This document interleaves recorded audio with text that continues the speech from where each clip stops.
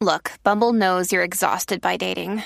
All the must not take yourself too seriously and 6'1" since that matters. And what do I even say other than hey? Well, that's why they're introducing an all-new Bumble with exciting features to make compatibility easier, starting the chat better, and dating safer. They've changed, so you don't have to. Download the new Bumble now.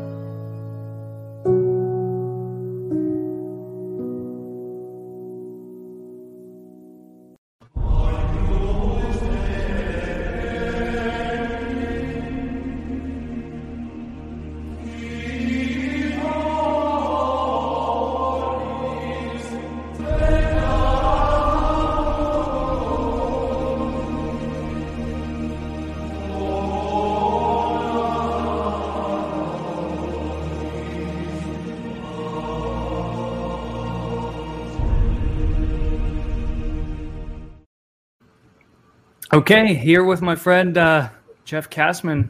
Thank you so much for joining. This is Restoring the Faith podcast. This is breaking news to me, Jeff. I don't know if you knew about this. I'm going to try to do a screen share here of this this bombshell article that just came out in 1 Peter 5. And I'll scroll through it while we're talking here, but clandestine ordinations against church law, lessons from the cardinal who became Pope John Paul II. And I'm not sure who this other cardinal is or how to say his name. I suspect you know how to say his name. Cardinal Slippy, who was revered in Czechoslovakia as a giant of the church there, and almost unanimously believed to just be a very saintly man. He suffered in prison under the communists for 18 years. Before the events that we're going to talk about today. This is a piece by Dr. Peter Kwasniewski, a friend of RTF and certainly a friend of tradition. It was published 2 days ago. I believe we're the first to talk about it on YouTube. This is also the first time that I'm simulcasting to YouTube and to Twitter. I think it's on Twitter and to Facebook. So you're here on the maiden voyage, Kassman. Great. Glad to be with you. I'm not sure where to start because clandestine ordinations are sort of a taboo thing that a lot of people don't really want to talk about. It's something that has happened throughout church history.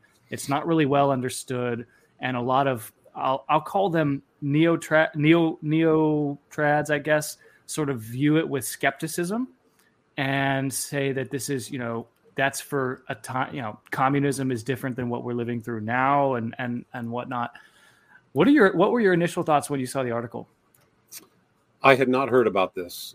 Frankly, not a big fan of George Weigel, and so can't say that I read everything that he has written. Although I was familiar generally with this book, I did not know this story. And in fact, I've not talked to anybody, trad or otherwise, in the last couple of days since this story came out, who knew about this. Everybody that I've talked to is, surprised or shocked, both what happened and that it was hidden, and then that later Wojtyła, as Pope, revealed this to Weigel. It's all pretty extraordinary to me. It would be kind of a big deal, I think, generally, but in the context of what he did as Pope and how he handled a similar situation, it's really extraordinary, I think. Yeah, I couldn't agree more. Kwasniewski goes on, and he immediately in the conclusion of the article, he says, this changes the way that we can perhaps view Econ, and I don't think that he's wrong in making the comparison. Where do you think the comparison is a direct apples to apples, and then where do you think, I've seen a lot of sort of, again, like the neoconservatives, the John Paul II crowd, and also what I sort of am dubbing as the neo-trad crowd, the COVID refugees that are now going to FSSP parishes or whatever, but still believe that Lefebvre is a schismatic, let's say. So those two groups of people are still sort of hiding behind, the differences. Where do you see the similarities and the differences?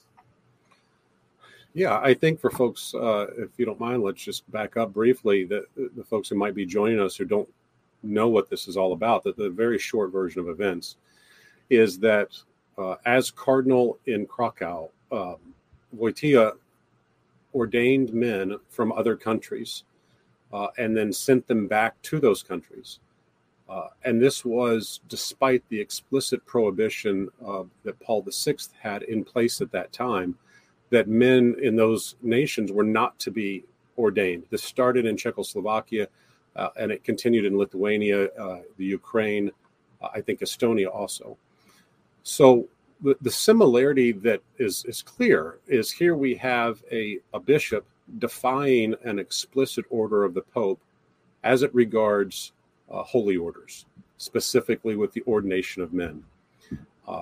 It's easy to see a few differences, of course, but what we're talking about here is a principle, right? And the principle really is about authentic obedience and how obedience should be understood, and what the hierarchy of virtues is within the church.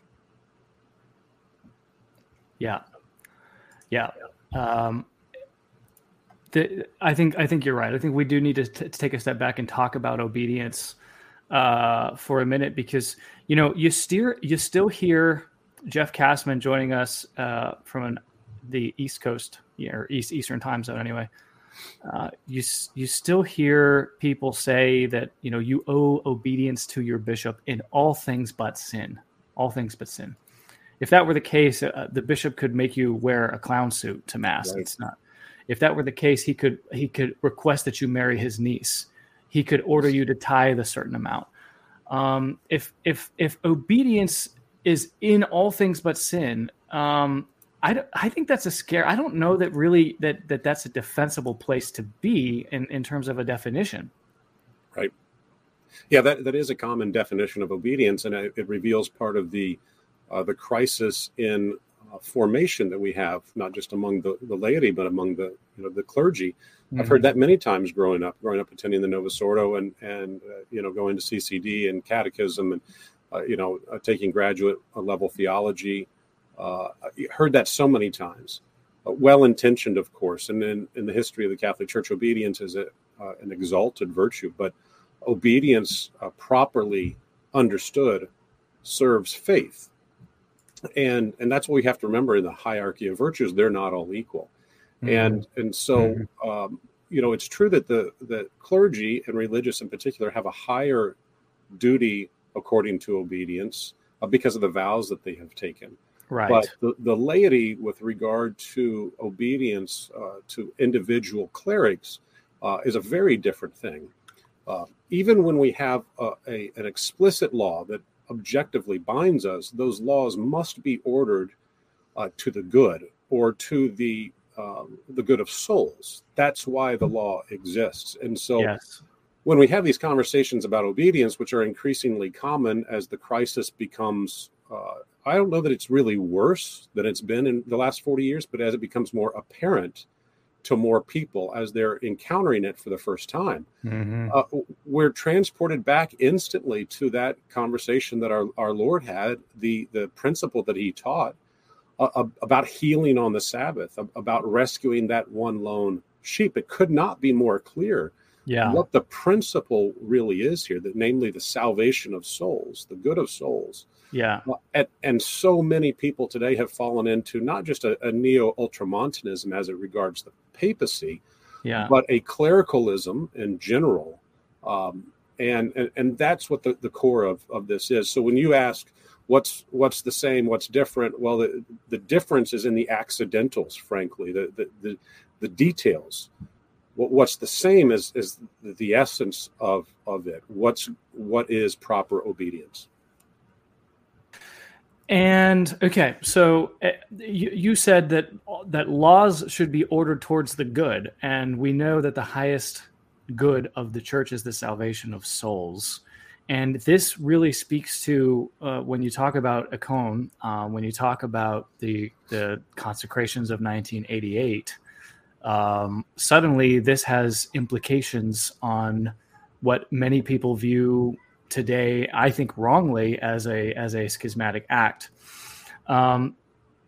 It couldn't be more ironic, though, Jeff, that the saintly Pope, or at least the Pope who has been declared a saint, who is really the culmination of the Second Vatican Council, who's the one who excommunicated Archbishop Lefebvre for consecrating bishops against his will, was himself consecrating and ordaining men against the will of Rome when he was wearing a red hat. I mean, how is that not the height of, I don't want to say the word hypocrisy, but instead what I will say is irony. Yeah, it's extraordinary, is it not, that a man who, perhaps in a more serious way, defied the Pope. Remember, Paul VI had issued this interdict in Czechoslovakia designed to protect the church. Now, we can decide whether or not that was a good policy. You could easily disagree. Clearly, Wojtyła disagreed. He did not believe that policy prohibiting consecrations and ordinations was prudent.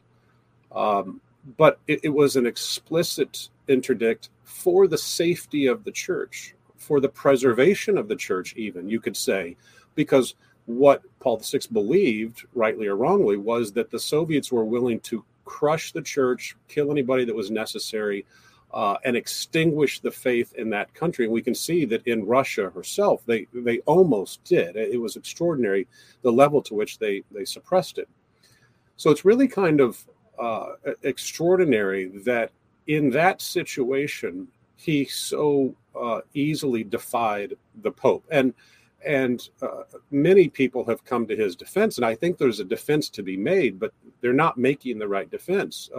Canon lawyer J.D. Flynn, who's pretty active on Twitter, and I've got nothing against the guy. In fact, we share some common enemies, so I tend to think well of him. His attitude about this was, not only is it not a big deal, it's all okay. Of course, he doesn't know canon law, apparently, because it's not okay. Bishops cannot defy the Pope. And the fact that Wojtyła got permission from the bishops who had themselves been suppressed means nothing. You can't, under the law, you cannot give that which you do not have. So they didn't have permission to ordain, so they could not delegate that permission to their vicar general or to anybody else, let alone a bishop in a different jurisdiction. So it's a really big deal. And, and I think the initial response amongst the J.D. Flynn crowd, let's say, is to minimize this, to call it a nothing burger, because it's really a rejection of the conclusion. You can't really argue the logic of on its face, this appears to be hypocritical. It's certainly ironic, and so if you don't want to walk down that particular path, then you just say, "Oh, this is a nothing burger." There's nothing to see here, and try to sweep it under the rug. This is extraordinary. Now, my question, though, and I don't know the answer to this, and you may not either. Why are we just now hearing about this in 2021, on October 13th of 2021, on the anniversary of Our Lady's 104th anniversary of Our Lady of Fatima and the Miracle of the Sun? This is when this bombshell report comes out. I would think that we would have been using this argument, the traditionalist movement, for eons, and now we have a brand new argument that was just given to us, probably by Our Lady. I don't know. Yeah, I've not talked to a single priest of the society who had heard about this. So the SSPX, who of all people would be, most benefit by having revealed this and used it as a justification. I sent an email out to a number of those priests that I know. Not a single one had heard of this. And some other very well-formed people that I've spoken to had not heard of it. I think there's a couple things, and it's revealed by the conduct of people today. It's what I believe Sherlock Holmes talked about, the dog who didn't bark. The lens by which people view JP2 is so much of that heroism. He was a virtual martyr, and he was a saint from the day he was born, and he did no wrong, and he fought the communists. To the extent that is the definition of his life, which I would say is grossly incomplete once we've evaluated his papacy. That's the extent to which the world looks at him. And so any narrative that's contrary is either just dismissed as not true, which I've seen a lot of that among the response. A lot of people just say, oh, Weigel just made that up for some reason, that it's not true. Of course, it's been confirmed by a second author, a second journalist. I think that there's just this blindness to any criticism of him. I have been in the past 24 hours just excoriated for stating the truth about this situation. And I've not even said that Wojtyła was wrong to have done this. That's right. In fact, I think it's reasonable to assume that he was doing what he thought was best for the salvation of souls, which is the whole point. Which is commendatory. Yeah, absolutely. So I think, as Kwasniewski himself said, he did what he thought was right, and history probably would say that he was right. What is amazing about this is that given his own willingness to defy not just a minor ecclesiastical law, but an explicit decree by the Pope himself in this matter, that when he became Pope, he didn't have a greater tolerance of the situation with Lefebvre. Again, you don't need to be a fan of the SSPX. And in fact, Kwasniewski himself is not a fan of the SSPX, stating that he thinks you should only go to their masses if there's no other option, which is itself a kind of an interesting thing for him to say. But my point is, he's no fan of the SSPX. He's not a defender of theirs in any way, in my experience. He's stating the obvious truth that when JP2 was Pope, that instead of remembering back to that time himself and thinking about it, he reacted in an exceptionally harsh way. That is extraordinary for us to look at. I think also, just with respect to Dr. Kwasniewski, we are probably witnessing the public evolution of his thinking on this particular matter anyway. I agree with you, Jeff, that he's no staunch defender of the SSPX, and really in a public fashion, neither am I. But I think it is certainly worth noting that, he's the one in his article who says, okay, what are the implications to Archbishop Lefebvre? He's the one who drives the point home that this is a vindication of Archbishop Lefebvre in a lot of ways. In fact, and I appreciate that clarification. I don't think that he's hostile to the society, but I just wanted to point out that he's not one of the usual suspects when it comes to defending Lefebvre. But there's something even more profound about this. When Wojtyła did what he did, we were still operating under the 1917 Code of Canon Law. Mm-hmm. When Lefebvre did what he did in 88, there was a new Code of Canon Law in place, which, as it regards this issue of consecrations and ordinations, gave a lot more latitude and much more deference to the intention and the mind of the man doing the act. Right? The 1917 code wasn't so explicit about that. It just said, hey, if you do this without permission, you're suppressed and or excommunicated.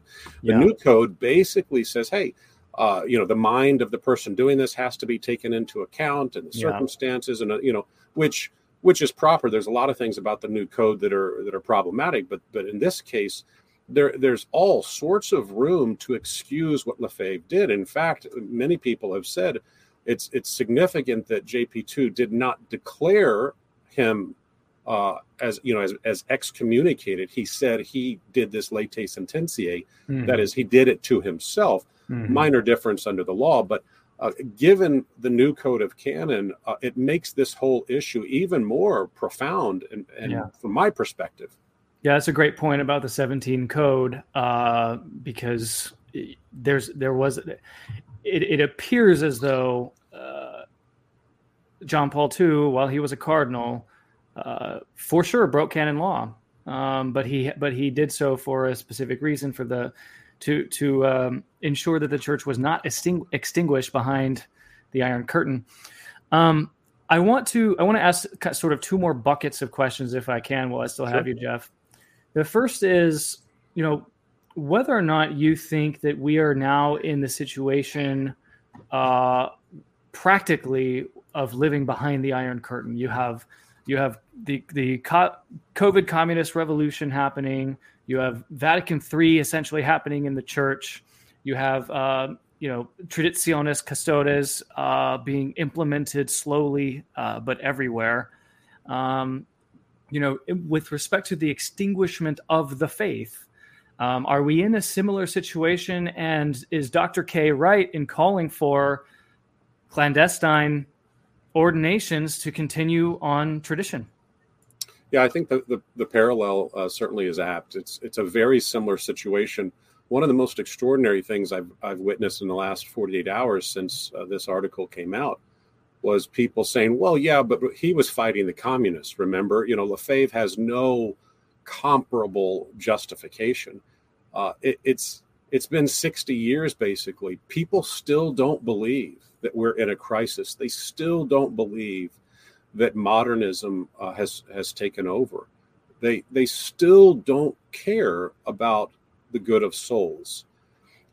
So I think JP2 may have been justified to do what he did. He was motivated by the threat posed by the communists against the church, against human lives. They were killing people, right? And if they knew what Wojtyła was doing, they would have put him in jail. That's how serious it was. And yet the threat posed by modernism is so far worse. On a logarithmic scale, it's the Richter level, right, would be like a 9, because it's souls that are being lost. Yeah. Tens of millions, perhaps hundreds of millions of souls lost because of the threat posed by the modernists. And people still today, right now, even as their bishops have refused them the sacraments and shuttered the churches willingly, not because of modernism, not because of laws, freely, voluntarily withheld the sacraments, people still don't believe that there's a crisis, there's a problem. And so, yes, I think Dr. K is on an evolution, like many people have been, and is waking up to realize the severity of the situation. And yes, sometimes what appears to be disobedience is actually authentic obedience ordered to the higher good. Yeah. Well said. So final topic, and this is the point where I'm going to get myself in trouble, but I'm happy to do so here with Jeff Kassman, because you're no stranger to getting yourself in trouble, at least with Church Maleficent and others. And this may be a point on which you and I don't agree. And I'm going to bring up Archbishop Vigano, but I'm going within the context of other retired members of the episcopacy as well. I appreciate a lot of what Archbishop Vigano says, but as I look at what he's saying, he's not out there ordaining men. He's not consecrating bishops. What he's doing in the service of tradition is not too dissimilar from what you and I do. We're putting out blogs and we're putting out videos. We're putting out messages. We're influencing anybody who will listen to us. To me, that could be construed as all talk, no action. If you take the point of view that I think that, the conclusion of Dr. K's article, that we are in a crisis, we have to do what it takes to ensure tradition survives. Why don't we see Vigano out there ordaining and consecrating? And the same holds true for the other, sort of traditional leaning bishops around the country. I'm thinking of a few, and maybe I won't name their names, but a lot of them are in the Midwest. Many of those names would be, kind of household names to people who've been in the traditional movement for 10 years or more. I don't necessarily want to call them out, but I guess the question is why are these guys sort of taking the hint and doing this? If they see what you see, what I see, the existential threat to the faith that modernism represents. That's a great question, and sometimes I cringe a little bit when I hear people referring to Vigano as a new Athanasius. I don't think they know the story of Athanasius. They certainly don't know the story of his contemporary Eusebius, who did, in fact, when fighting the Arians, continue to ordain and consecrate men as he went on his travels. I think the reality is most of these guys who've been ordained, certainly those that have climbed the ranks of the hierarchy, they generally want to get along, and they don't want to be punished, and they don't want to be made an example of. And they've all watched what has happened to Lefebvre. I mean, it's been 30 years now, and still his legacy is suppressed and under persecution. His priests are not even in some cases considered to be legitimate priests by people who should know better. That is a degree of martyrdom that most people are not interested in.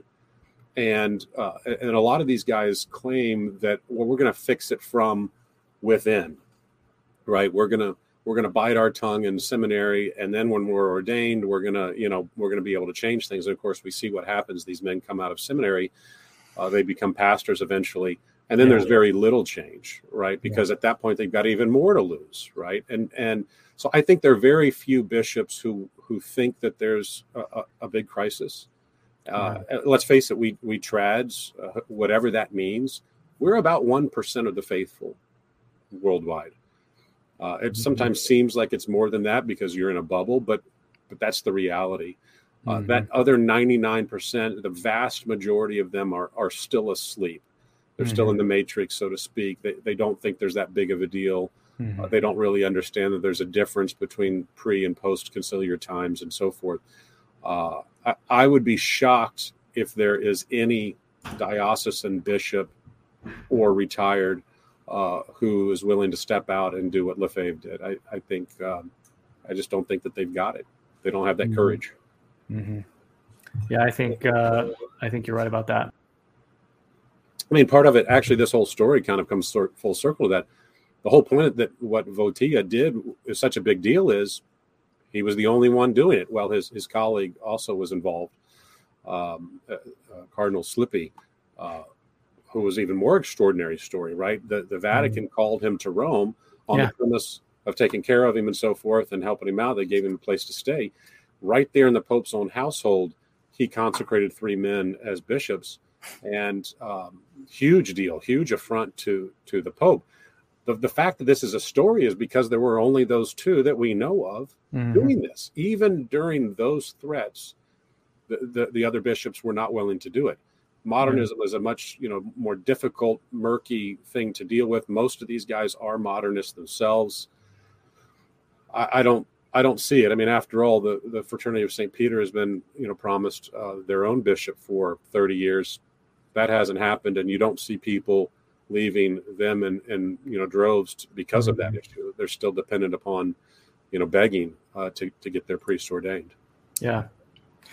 No, very good discussion. Jeff, do you want to take a minute and just let us know any of the things that you're working on outside of this particular topic? Sure. Very excited to share with you since the last time we talked that I'm a co-founder of the Catholic Men of America, which is a professional business fraternity for Catholic men in the business world that is devoted to helping men network, to gain better employment, for business owners to hire better employees, to acquire capital for growing their businesses and other peer-to-peer relationships.